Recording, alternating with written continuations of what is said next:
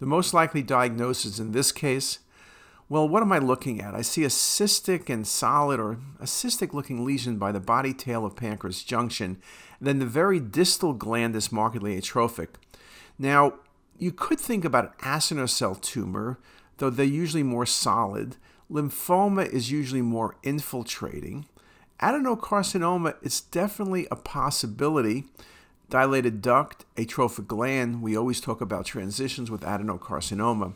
But the more I look at this lesion, particularly in its coronal view, it looks like there's cystic components, and I would favor a serous cystadenoma.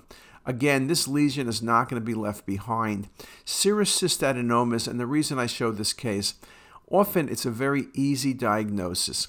Often it's not so easy. There's these atypical cases which can be very, very challenging, but this was a serous cystadenoma.